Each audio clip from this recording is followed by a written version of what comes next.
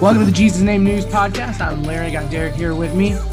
This week we continue to look at the Jesus Code. Specifically, we begin looking at the lost parables of Jesus. Stick with us. It's going to be a great ride. But before we get to it, let's hear a word from our sponsors.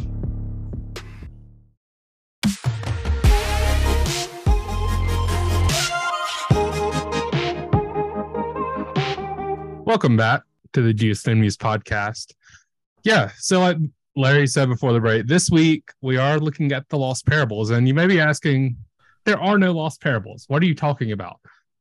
Well, there is this chapter in Luke, chapter 15 specifically, that is called the lost chapter. And it has the parable of the lost sheep, the parable of the lost coin, and the parable of the lost son. I feel like it says something more about the state of Christianity today, that we say the lost parables of Jesus when there's all these well-known stories about things that are lost, and the lost chapter that's in chapter 15 of Luke. And yet, even me knowing what we're talking about, I'm like, ooh, we found something new? Or, ooh, some crazy crackpot, quote unquote, prophet has come up with a new parable of Jesus or something. Like, I'm half expecting that kind of thing, even though I know that's not what it is. No, and I mean, I think you're probably spot on, because when we first came up with this idea, we were like, oh, this is going to be really good. And then I realized, like, wait, we're still talking about something that's in the Bible. Yeah. And I mean, we did name it this way because we knew people would grab people's attention. So yeah, full disclosure. But at the same time, these are, in my opinion, some of the best stories that Jesus tells. I'm going to be real with you. When I was studying each of these parables, I've got all three of them actually done, and we'll be talking about the prodigal son and his brother in the next couple episodes. But when I was going through each of these parables, I mean, I was almost like moved to tears. There were a few things that I found because they hit home. Whether we want to admit it or not, they hit home. And I mean, you can probably hear it in my voice right now. Like, I'm just thinking about some of the stuff that it just hits. You know, we all know someone who's lost. We all have been lost, either physically or spiritually. So without further ado, let's get into it. So Luke chapter 15, Luke chapter 15, verses 1 through 2. So Larry, if you'll read that. All right. This is the parable of the lost sheep. It says, now the tax collectors and sinners were all drawing near to him, and the Pharisees and the scribes grumbled, saying, this man receives sinners and eats with them. So I wanted to start out by looking at who the Pharisees were that would prompt Jesus to tell these parables. Because we all know of the Pharisees, but do we actually understand them? Do we know where they came from and what they believe, right? And those are vital things to understanding the context around these parables, because verse 3, we'll read it in a second, but verse 3 says, so Jesus told them these parables, or this parable. So the Pharisees they're technically the spiritual descendants of the Hasidians, not those mystics from Germany, just the Hasidians. It's a group that joined the Maccabean revolt for their religious freedom. And as soon as that religious freedom was achieved, they withdrew. They did not get involved with the politics of it. They stressed a strict, uncompromising adherence to Jewish law. And the Hasidians eventually faded away, and most scholars and historians agree that they likely merged with the Pharisees during the 2nd century BC.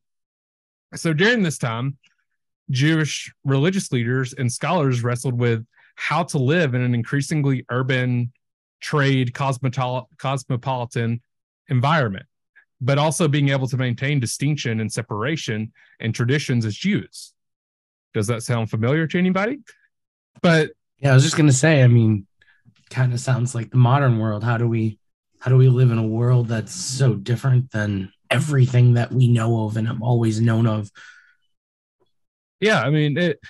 But just like this leads to several sects of theological thought and priests. The Pharisees being one of them.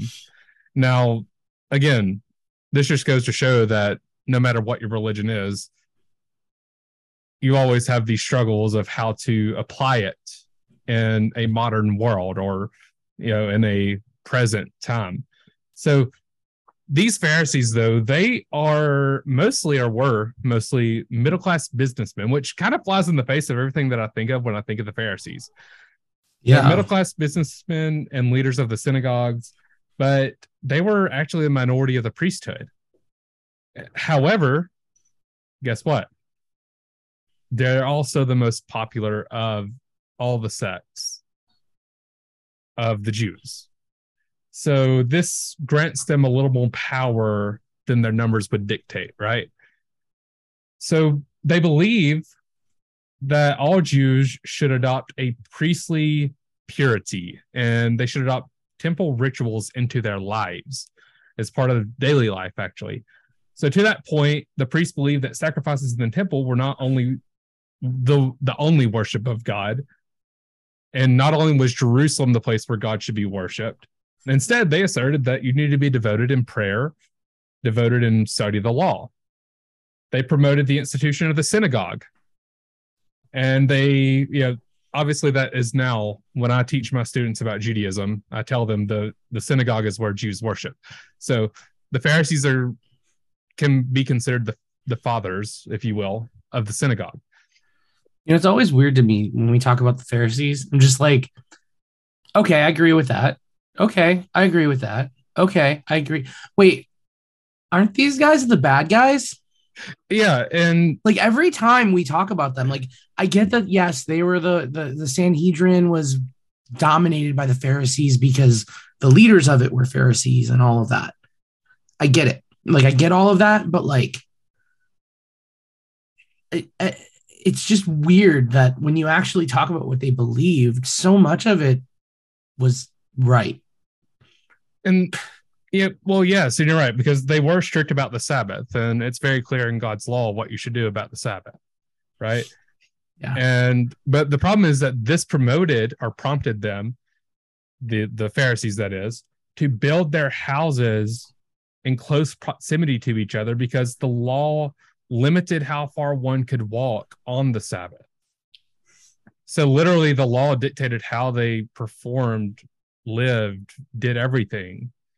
It is the Pharisees who build the mikvahim in front of their houses for ritual purity and adopt it for, I mean, it was around, but they adopt it for a pretty regular thing, right? Yeah. So then there's this idea of oral law. And honestly, this isn't a new idea because Christianity has this as well. But it's the belief that not all the laws were written into the Torah and that Moses gave oral instructions which were passed down generation to generation. Ultimately, what ends up happening is that these laws reinterpreted the Torah through generations to help fit the time, the culture, or, fill in the gaps where new legislation needed to be filled in. Wait, they actually attributed them to Moses? And some of them. Some of them? Yeah, like some that just, of them.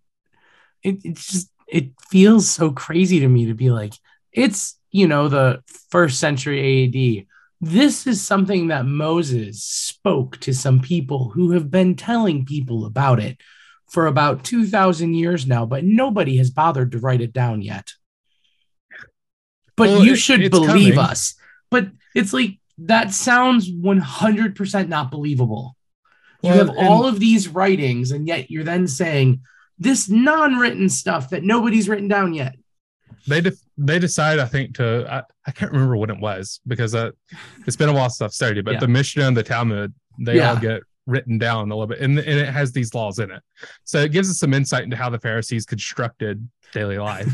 But either way, to the Pharisees, they're interpreting the spirit of the law. And raise your hand if you're guilty of saying the Pharisees missed the spirit of the law. I'm raising my hand. But they believe that they're interpreting the spirit of the law.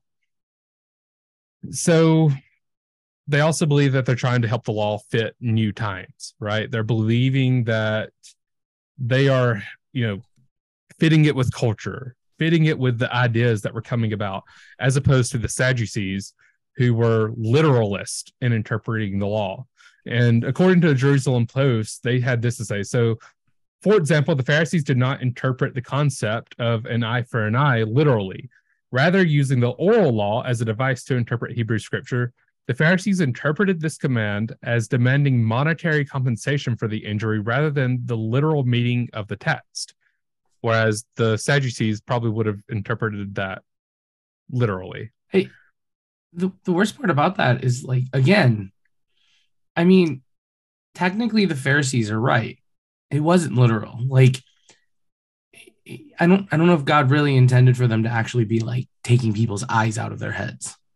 Well, and I immediately, when I think of eye for an eye, because Jesus says, you have heard it said eye for an eye, whatever. And he says, I believe it's in that same chapter. He goes on to say, if a brother steals your coat, steals your coat, give him your other one also. If he asks you to go with you 1 mile, go with him 2, so not only Jesus took this a step further, right? Yeah. And yeah, but I guess the other thing is just that it is hard. Like, the law was written. I mean, just look at the advances in money, in culture, in trade from when Moses wrote the law in the desert when they leave Egypt to, I don't know, 1,300 years later, 1,400 years later. Yeah. Something like that. In the first century, like, nothing is the same. I mean, nothing is the same now. Nothing is the same now. I mean, it's like, I believe in tithing. I tithe, but the method of tithing has changed. The method of tithing is so weird because they tithe their increase. And they tithed portions of their flocks, and they tithed, the way that they did it was different than I got paid. So I take 10% of the cash. Like, but I think the spirit of the law, that the way that we do it is still, in my opinion. I agree. I'm not saying that's wrong or right. I'm just saying that it's an awkward fit, and it's a very glaringly awkward fit. That's all I'm saying, is that it's something that the way that it was, the time it was written in, and the way that the world functions now are incompatible. Yeah, because we don't keep flocks. We don't grow our own food. We go to jobs. We have to come up with a way to apply that principle to our world, but there really isn't a one-to-one way to be absolutely sure of what that means. Right. That's all I'm saying. No, and I think that's what the Pharisees ran into multiple times. Yeah, and that's what the Pharisees were running into. And so, in my mind, it's like, yeah, they did some bad stuff, but I kind of get where they're coming from. Well, and that's kind of what I'm trying to get at, because at the end of the day, these all are traditions. Yeah. And I'm not speaking about tithing specifically. I'm just speaking about what the Pharisees did. That's what I'm talking about. These are traditions. And yes, these are those same traditions of men that Jesus decried. If you'll read for us, these could be even seen as adding to the word of God in Luke chapter 6, verses 1-5. On a Sabbath, while he was going through the grain fields, his disciples plucked and ate some heads of grain, rubbing them in their hands. But some of the Pharisees said, "Why are you doing what is not lawful to do on the Sabbath?" And Jesus answered them, "Have you not read what David did when he was hungry, he and those who were with him? How he entered the house of God and took and ate the bread of the presence, which is not lawful for any but the priests to eat, and gave it to those with him? And he said to them, the Son of Man is Lord of the Sabbath. Every time I read this, I get a little confused about what is that? What does David have to do with any of this?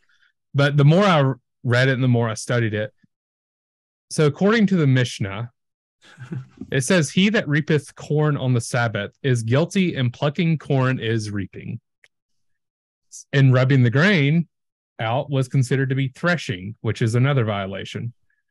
So in the case, and this is coming from another part of the Mishnah, I believe, maybe the Talmud. It says, in case a woman rolls wheat to remove the husk, it is considered sifting. If she rubs the head of the wheat, it is regarded as threshing. If she cleans off the side adherences, it is sifting out fruit. If she throws them up in her hand, it is winnowing. Now, obviously, these, I'm trying to show you like what the Pharisees are referencing, but what they were repeating was tradition. It wasn't law. They were adding to the word of God and the law of God. And the reason that Jesus uses David is because he's saying it's a necessity. Yeah. And the Pharisees themselves believed that life took precedence over all else. So if life was in danger, if someone was about to die, the law got put aside. Yeah. So Jesus uses the case of necessity. And certainly, if the law didn't matter, then the traditions of men definitely don't matter. So by the Pharisees' own ideas, like I said, they triumphed life above everything else. And cases of necessity are always allowed on the Sabbath. And that's what Jesus is trying to show them. Yeah, I always laugh at this story too, because it's like, I can't recall any place where the Bible actually says the Sabbath must be on Saturday. So it's like Jesus and his disciples could have just been like, yeah, we do Tuesday Sabbaths because we travel all the time. I think it was understood, but I mean, it was understood, but I'm saying, like, I always laugh because in my head, I'm just like, guys, there's so much stuff that can't stop. I mean, even in the first century, there's stuff that you can't just be like, you know, making food is a sin on the Sabbath. So nursing mothers stop producing milk on the Sabbath.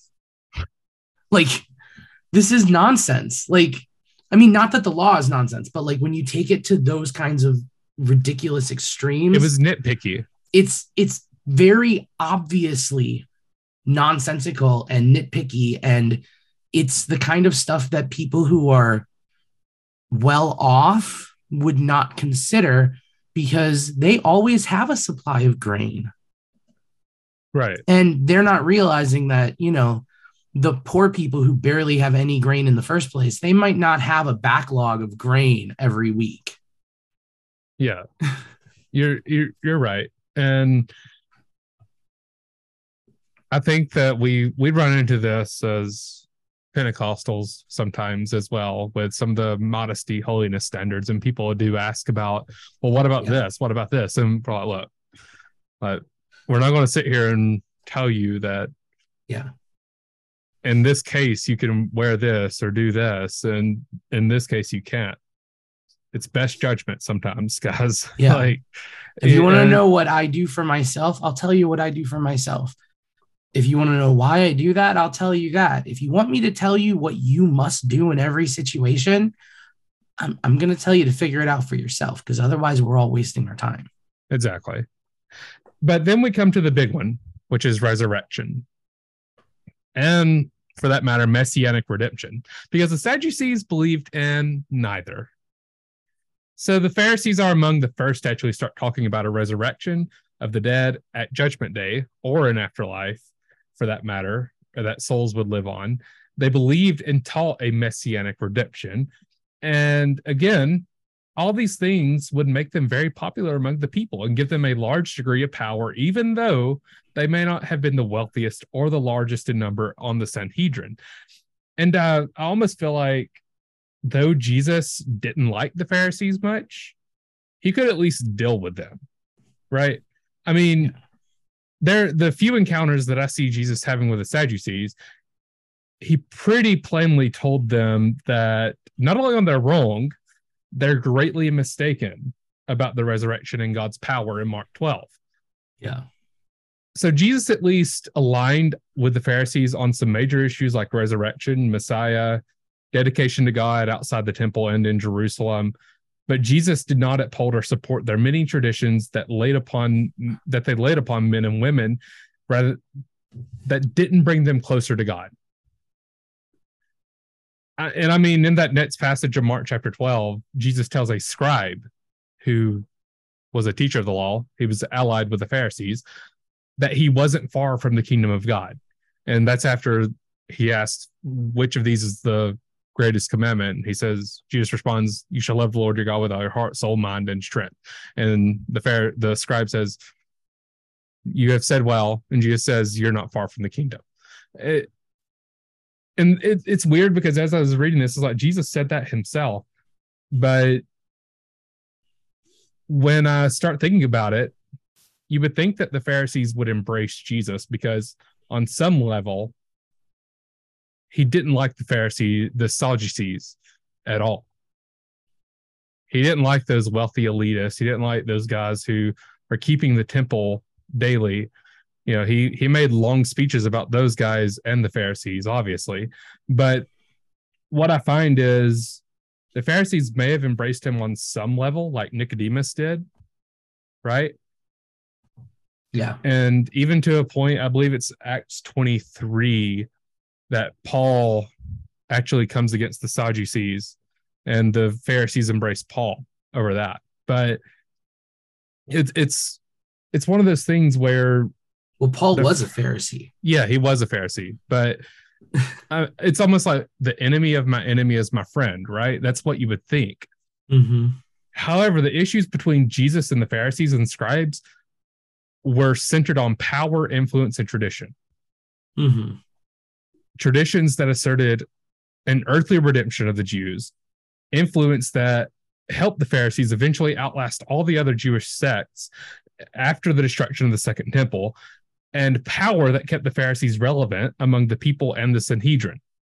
And ultimately, these ideas drive a wedge between the Pharisees and the other sects, namely the Sadducees, who kept the temple daily. So throughout the Gospels, the Pharisees, and to another extent the Sadducees, were the foe because of each of these things. So maybe at one time the Pharisees were grounded.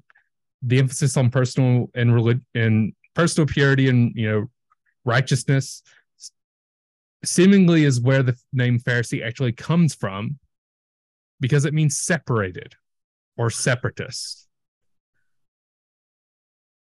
And I love that a little bit, honestly. But at the same time, the reason Jesus and the Pharisees clash so often is because Jesus was a threat to them, a threat to their power and influence. He was teaching something that was parallel, but also perpendicular to what they taught. And the Pharisees were afraid. The scribes were afraid that this man is getting so much influence, so much power.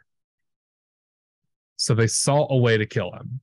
Now, granted, he was a lamb slain before the foundation of the world, right? But still,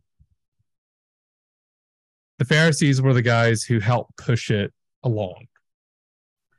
Well, yeah, and that gets back to one of those things of like, it's not like if Jesus would have come and all the Pharisees believed him and that he was the Messiah, that suddenly he wouldn't have died on the cross. Like, it gets back to like the Judas question. Like, could Judas have repented? Because sure. Judas literally was doing what God wanted him to do.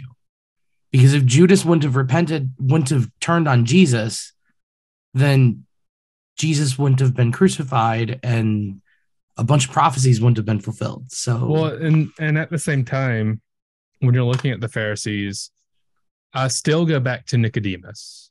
Yeah. And to a lesser extent, Gamaliel, who's the teacher of Paul, right? I go back to these men who I believe John actually says he was seeking the kingdom of heaven, seeking the kingdom, looking for it to come. So for those Pharisees that were actually trying and seeking and wanting to do the right things instead of hold on to power and tradition and influence, I believe they did embrace Jesus because Nicodemus did.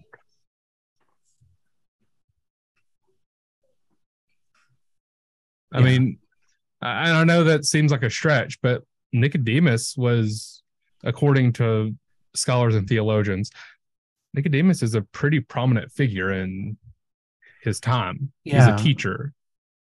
Yeah, I was just going to say, I wonder how much of John was actually written at the Pharisees that were left. Like, John was trying to clean up the last remaining sects and bring them over to the Christian side. Maybe. I mean, because it was after the fall of Jerusalem, so everything was falling apart. Yeah. And that was when Nicodemus gets highlighted as somebody who was seeking Jesus when Jesus was alive. Right. So. But this is where we pick up the parable of the lost sheep when we come back from the break. Listen, we have a new podcast out called That Pentecostal Podcast. Episodes are already available. So Larry, why don't you tell us a little bit more about what's happening over at TPP? Yeah, we saw a need for a devotional podcast in the Pentecostal realm. We saw a need just for a short, uplifting moment that we can give to people. And so we decided that we're going to do it. We're going to make one. We're going to put it out there. It's going to include us. It's going to include our new members of the team. It's going to have Derek. It's going to have me. It's going to have Adrian. It's going to have some other people. We're going to have guests. And we're going to bring to you life applicable, faith building, Holy Ghost fire devotionals every single Monday. That Pentecostal Podcast is available everywhere you get your podcast. So go set it to download, set it to notify you, whatever you need to do. But don't miss That Pentecostal Podcast every Monday.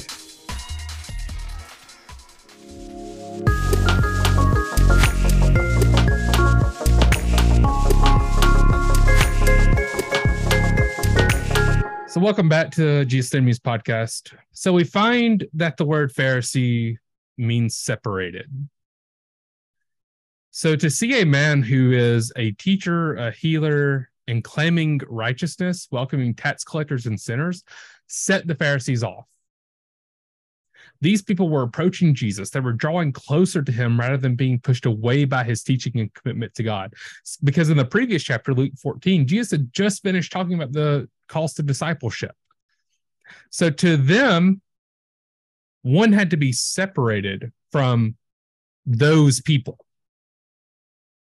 They were unclean, unworthy, and some even took it as far as being traitors and wouldn't even teach them the word of God. Well, I mean, remember the law. If you were unclean, right? If somebody who's unclean touches a cup and hands it to you and you touch the cup, you're unclean and you have to go through a waiting period and then a ritual purification. And that's not tradition. That's actually in Leviticus. Right. And so that's actually in the scriptures that you have to do this stuff. So, I mean, being unclean is a huge deal. Right. But to understand these issues, you have to understand the honor, shame, culture that persisted and still persists in the Middle East at this time. Tax collectors obviously were traitors to the Jews, and sinners. I read up on this because I was like, sinner is a broad term, right? Sinner, in my view, includes, and a lot of the commentaries and different versions of the Bible seem to support this, included non-observant Jews. And both had a bad name among the Jews. And the fact that Jesus is associating, teaching, or surrounding himself with them was damaging his character, his honor, and his dignity. And it is here that they don't understand the power or love of God. They had been so caught up in their traditions and cultures that in an attempt to understand the spirit of the law, they still missed it, just like they missed the Messiah. So when you read Luke chapter 15, verses 3-7, if you'll get that. Yeah. So he told them this parable. What man of you, having 100 sheep, if he has lost one of them, does not leave the 99 in the open country and go after the one that is lost until he finds it? And when he has found it, he lays it on his shoulders, rejoicing. And when he comes home, he calls together his friends and his neighbors, saying to them, rejoice with me, for I have found my sheep that was lost. Just so, I tell you, there will be more joy in heaven over one sinner who repents than over 99 righteous persons who need no repentance. And it starts out, so he told them this parable. Remember verses 1-2, it's the Pharisees who are complaining. He invites those tax collectors and sinners to eat with him and teaches them. And verse 3 says, so he told them this parable. And I love that Jesus felt and saw the intentions and minds of the Pharisees and scribes in this moment, because when I read this, I imagine Jesus looking directly at the Pharisees as he questions them about leaving the 99 sheep. I know it's a little dramatic, but I imagine like the camera pointed at Jesus' face and he's like staring intently at the Pharisees. What man of you, having 99 sheep, will not leave the one? And then he turns around to the people and he finishes the parable, right? Like, it's dramatic, but it's the way that my mind envisions it. Yeah, it makes me think, my pastor said something, because there used to be a culture of like, you better not smoke on the church grounds. How dare you? Right. And I mean, like, I live in Wisconsin. In winter, you can't walk half a block down the driveway. Yeah. You just can't. It's 3 degrees out sometimes. And my pastor came in and our culture has changed a lot. And I mean, just time has changed things a lot. I mean, let's be real. The way people think in 2022 is very different than the way we thought in 1997. Right. But he's like, I mean, I love seeing cigarette butts outside the door. That means we got new people coming in. Right. Like, if you don't have people in your church that have problems, you know, not that we actually want cigarette butts on the ground outside of our churches. I get it. I'm not saying that we should, but the idea is if there's no evidence of people who are still struggling that are just coming in and just starting out, why not? Well, are you a church or a social club? Yeah, it's like, are you a church or a social club? Because if there hasn't been a new convert, what are you doing? Exactly. And I know that we've already explained that the parables are something that had to have familiar imagery to the people. So in this sense, whether the people around Jesus were sinners and tax collectors or the religious, they would have understood the imagery and theology of the shepherd. And that's why I think that there is very little expansion upon it, upon that imagery itself as Jesus speaks. I mean, it's obvious because when you look at Psalms 23:1, it says, the Lord is my shepherd, I lack nothing. Psalms 40:11, he will tend his flock like a shepherd. He will gather the lambs in his arms. He will carry them in his bosom and gently lead those that are with young. Ezekiel 34 says, for thus says the Lord God, behold, I myself, I will search for my sheep and will seek them out. As a shepherd seeks out his flock when he is among his sheep that have been scattered, so will I seek out my sheep, and I will rescue them from all the places where they have been scattered on a day of clouds and thick darkness. Right? So this imagery is well ingrained in Jewish culture. The idea of God being a shepherd is well known, even in prophecy. So, however, unlike the imagery that the Western culture paints of this pristine sheep that has been lost, it's all white. It looks nice. It's a pretty picture. Like, I'm sure that picture was painted in the 19th century and it looks great, right? Good little mock-up. But it's wrong. Lost sheep would have been filthy. If the sheep, and it goes back to what you said about the cigarette butts being outside the door, sheep would have been filthy. If the sheep had been lost for a long period, that wool could make daily things like seeing, eating, drinking and walking extremely difficult. Yeah. And the reasons for a sheep being lost could even vary. Maybe they got distracted with food or water, because sheep are dumb. It's what they do. Yeah. Maybe a predator was chasing it. Maybe they were following another animal along the path, and that they got separated, right? But yet, so were those standing by. The tax collectors were pawns of Rome. They may have been distracted by money, power, and obtaining favor with Roman authorities, because being a tax collector gave you a steady income. And typically a tax collector would have been paid a percentage of the tax that he was collected. So the more taxes they collect, the more money they earned, which is why tax collectors would defraud people and have them pay more taxes than they had to pay. I mean, your own people hate you anyways, right? Why not capitalize on it? I don't even see how tax collecting worked at this point in history. They had it's the same idea as today. I mean, it's a spreadsheet, but it's on like a little piece of papyrus. But I guess that's what I'm saying, is that the amount of spreadsheets that would be needed to accurately collect any sort of functional tax rate upon money that was earned, like, by definition, tax collecting in the first century would just be going around collecting money from everybody randomly. And I think you give the Romans a little bit of more credit, right? Well, I'm just saying, like, there's so many ways to cheat on your taxes nowadays. Oh, I'm sure that the amplification of those ways to both cheat on your taxes and, as a tax collector, cheat the people out of money to get more taxes are massively more in the first century than they are today. And so, like, I would agree. It always makes me laugh, because I'm just like, in my head, I'm thinking like IRS agent that's just double checking some numbers. And the reality was more like schoolyard bully that was flipping people upside down and emptying out their pockets. Or, like The Chosen, you have Matthew, I love Matthew in The Chosen, but that's besides the point. I mean, he might be paying somebody else to turn you upside down and empty out your pockets, but somebody's emptying out your pockets. Right. I mean, he'd have had a Roman guard at least. Yeah. But either way, these sinners, obviously, like I said, a general term, but some scholars believe that they could have been heathens, Gentiles of Galilee, or possibly even beyond the Jordan. Others, and like I said, myself, believe that these people were likely unobservant, irreligious Jews.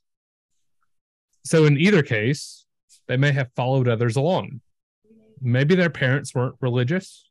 Maybe their family has served idols for generations and generations. And what's interesting about that is we take that for granted. I believe it was Japan. I heard a story of a missionary in Japan talked about they were having issues with getting this mission off the ground in Japan. And what they found was they felt like they would be disrespecting their family if they went to a place that their family didn't have access to. Yeah. And when you come to like some of these idol worshipers, maybe you have something like that at work, a familial type thing going on. But either way, if they're unobservant, irreligious Jews, they're part of God's chosen people, but careless of his commandments, not following his word. And obviously, you just have the typical sinner who's just plainly doing wrong in the eyes of God. In any case, these people standing by are the sheep Jesus is speaking for or of. They are lost to God. They don't consider God in their thoughts or daily life. They don't honor him what he is due. They are lost to the flock as well. As outcasts, they are pushed from society, pushed from religion, and pushed from worship, and not by themselves only, but also by those that teach the law. Like I said, some Pharisees took it as far as not to even teach those people. Sheep separated from the flock can also become disoriented. They can become confused. Sheep are obviously social animals, and they rely on their flock for safety and guidance. And when a sheep becomes separated from its flock, it's going to become disoriented and unsure of where to go or what to do. Mm-hmm. But lastly, they are lost to themselves. Isaiah 53:6 says, all we like sheep have gone astray. We have turned everyone to his own way, and the Lord has laid on him the iniquity of us all. And I'm going to use we here. We have lost our purpose and the way which God has pointed us towards. Sheep, when they are lost, cannot find their way home again. They can't do it on their own. They need help. They need the shepherd to guide them back. Mm-hmm. You were not created to fail. You were not created to be useless, and you were not created to be alienated. When sheep are separated from the flock, from their shepherd, they become anxious and panicked because they're prey animals. And they get that way when they feel threatened or uncertain. A lost sheep can exhibit signs of distress, such as bleeding or running around aimlessly. It's actually been found that putting a mirror up to a lone sheep can actually decrease its stress levels. Just the mere sight of another sheep, or what they think is another sheep. Vulnerable and at risk is another part that they can feel, because when sheep are lost, they're more vulnerable to predators and other dangers. It may be more likely to be attacked by predators and may be at risk of getting injured or stranded in an unfamiliar environment. Their shepherd is not there to protect them and keep the predators at bay, so they become swallowed up. And so what does Jesus do? He searches for that lost sheep. Certainly an indictment on the Pharisees and the scribes standing by. So these teachers and theologians were teaching separation and devotion to God. However, they were separating from the very people who needed them for help and guidance. They were condemning and counting them unworthy of repentance, much less a relationship with the King of Israel. The mere existence of those people was a stain on Israel's purpose. So Jesus was surrounding himself with sheep that the Pharisees deemed lost forever and were unwilling to draw them back into the fold. Okay, how did I not realize that Jesus was talking about the sinners? How long have you been in church? But that's what I'm saying is like, I've heard these parables so many times. I know he's talking about sinners in general. But like literally 5 minutes ago, it clicked in my head and I was just like, wait, Jesus is literally talking about the people the Pharisees are criticizing him for talking to. Yes. And that's what separated Jesus from the separatist. Yeah, but I'm just like, once it's pointed out, it's so obvious. But I feel like we don't point it out. Like I don't maybe it's been pointed out and I just didn't realize it or forgot or something. Well, we've heard it so many times that we are numb to it. And that's why I said when I started looking through these with intention, not reading them in my daily devotion, not reading them or listening to them from my pastor or whatever. When I took intention with it, I was moved. Yeah. And I think we just read kind of the setup of like the Pharisees question him as just the setup of the story and not actually directly relevant to why the story was said. Well, here's the thing. They believe that these sheep that were surrounding Jesus were damaging his righteousness, damaging his honor, damaging his worth. But all these filthy sheep didn't damage Jesus' righteousness. They didn't damage his honor, and they didn't damage his worth like the Pharisees believed. After all, they were the reason for his birth and his ministry. Not only were they worthy, they were everything. They were worth leaving an entire flock, because those 99 sheep in the wilderness, they were together at least. They could depend on each other to guide, stay together, and protect from predators. Together, they could protect the weak and the young. But that one sheep, that one lost sheep, was on its own. Unprotected, unsheared, unable to find its way home. So where the Pharisees were unwilling to go, Jesus was willing to go. Where the law should have been taught and devotion should have been spoken of, Jesus was willing to actually do it. He was not coming to create a community of believers that believed themselves already righteous, already separated. He was coming to create a community of believers that society deemed unworthy, unfit, unlearned, and shameful. And those people would not only worship him with truth, they would worship him in spirit because they had been forgiven of so much. Because Jesus is the shepherd who had our iniquities laid upon him. All that dirt, the mud, the thorns, the sticks and dust that covered a sheep that would have been lost, now covered the shepherd when he placed it on his shoulders. Rejoicing. See, now I want to talk about the ceremonial uncleanness and how that plays into the sacrifice of atonement of Jesus. Well, like, I mean, and how getting in there with the lost is like part of how they're, and I don't know how it connects. I'm just literally like something just like in my head just went, hey, like season 4. We need to bring Jesus to people so Jesus can get all up in their dirt so that dirt can rub off on him. And then he can go clean it on the cross. But here's the he has all that laid upon him. Yeah. The chastisement of our peace was laid upon him. Like, we hear all those things. But Jesus says he lays it upon his shoulders, rejoicing. Which is what the Pharisees should do when someone came back into the right relationship with the King of Israel, seeking to follow the commandments of the Lord. But instead, they're too worried about their honor, their righteousness, and their image to even look in the direction of those people.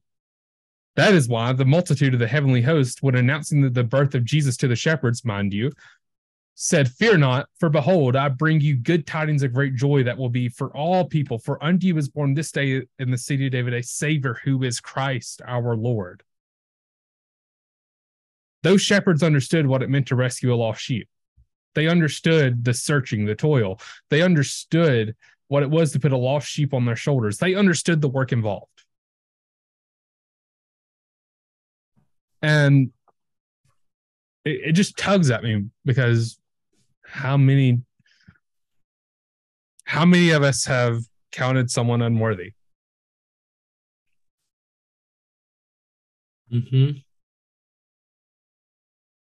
Well, you don't know what they've done. Well, it doesn't matter. Well, they're outside, like you said, smoking. Okay, at least they're at church. Yeah.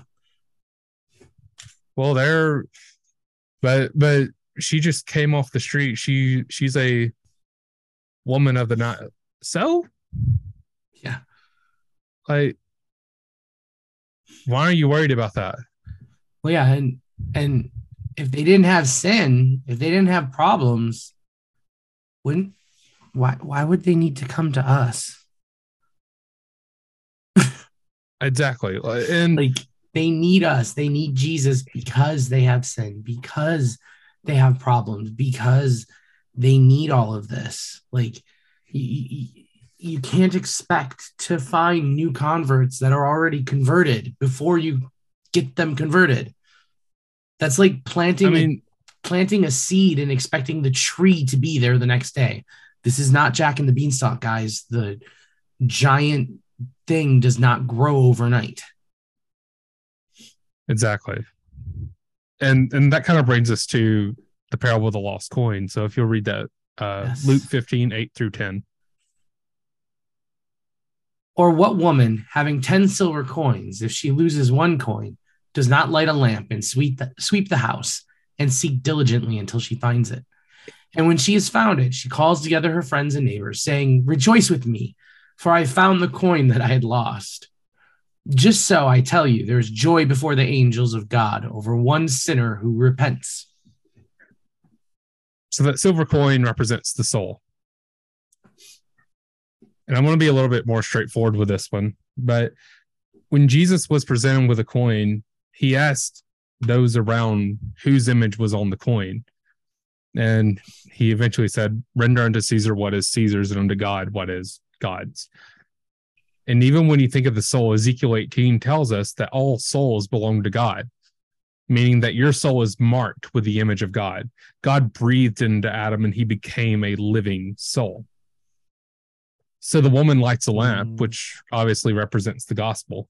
She enlightens those dark places of her house, looking for that lost soul. The gospel illuminates. It's a city on a hill. It's what gives us our power. She sweeps that house and searches diligently. That coin could have been lost in the dirt, probably was lost in the dirt, dirty, right? Doesn't a buried $100 bill still have value? Doesn't a stained $5 bill still have value? Let's put it into our terms. Does a lost paycheck still have value to you? Just because someone's soul may have been stained and dirty doesn't take away the value. And again, this is all an indictment on the Pharisees, who saw those that Jesus is standing by as unworthy and of no value. Your value doesn't diminish just because you're lost. Just because you have a past. It doesn't go away. You still have worth. Because in the parable of the lost coin and the lost sheep, Jesus says the same things toward the end. Heaven rejoices. Mm-hmm. For the sheep, Jesus says, just so I tell you, there will be more joy in heaven over one sinner who repents than over 99 righteous persons who need no repentance. For the coin, Jesus says, just so I tell you, there's joy before the angels of God over one sinner who repents. Where there is breath, there is hope. Hope that even the worst sinner could still repent. That even the furthest traveled and lost sinner could come back home into the church. First, we don't think of God rejoicing very often. We often view him as a serious, concerned being that's concerned with the matters of earth and has more weighty things to go on about. But he does rejoice, and here it is specifically in reference to repentance. With the sheep, Jesus added the bit about repentance, obviously because a sheep is a sheep. It doesn't repent. But Jesus is saying when God finds you, you must repent. We have to be careful that we don't adopt an idea that God rejoices in the destruction of souls. God hates sin, and that's obvious, but he loves his creation. Because in both parables, the shepherd calls his friends, and the woman calls her friends and their neighbors to rejoice over finding that which was lost. The Amplified Version, which tries to give us a little bit more context of what the Bible is saying, adds a bit onto the lost coin about the repentance. It says, that is, changes his inner self, his old way of thinking, regrets past sins, living his life in a way that proves repentance and seeks God's purpose for his life. And remember, redemption of mankind was the joy of the angels. It was good tidings of great joy. And if you're listening to this podcast, chances are that you claim to be part of the church. You claim repentance. And what we've explained here with these two parables should not be missed. But understand, these parables were spoken for those who were standing around, the tax collectors, the unobservant Jew, the heathen, the sinner. Yet these parables were spoken to the Pharisees and the scribes, who complained that those people were hearing the word of God and being taught. They complained that someone who knew the commandments, taught in the synagogues, and claimed righteousness would be surrounded with lost sheep and lost coins, who for all their wrongs were still counted of value by the Son of God. And our mission is not to be separated from anyone, but to be separated to God, making his rejoicing our rejoicing, his mission our mission, his work our work. And next week, we're going to finish out the rest of Luke chapter 15, well, part of it, talking about the prodigal son and what exactly made him a prodigal, what drove him to the slop, and that relationship of the father to his prodigal. Catch it next Wednesday. We'll see you next week.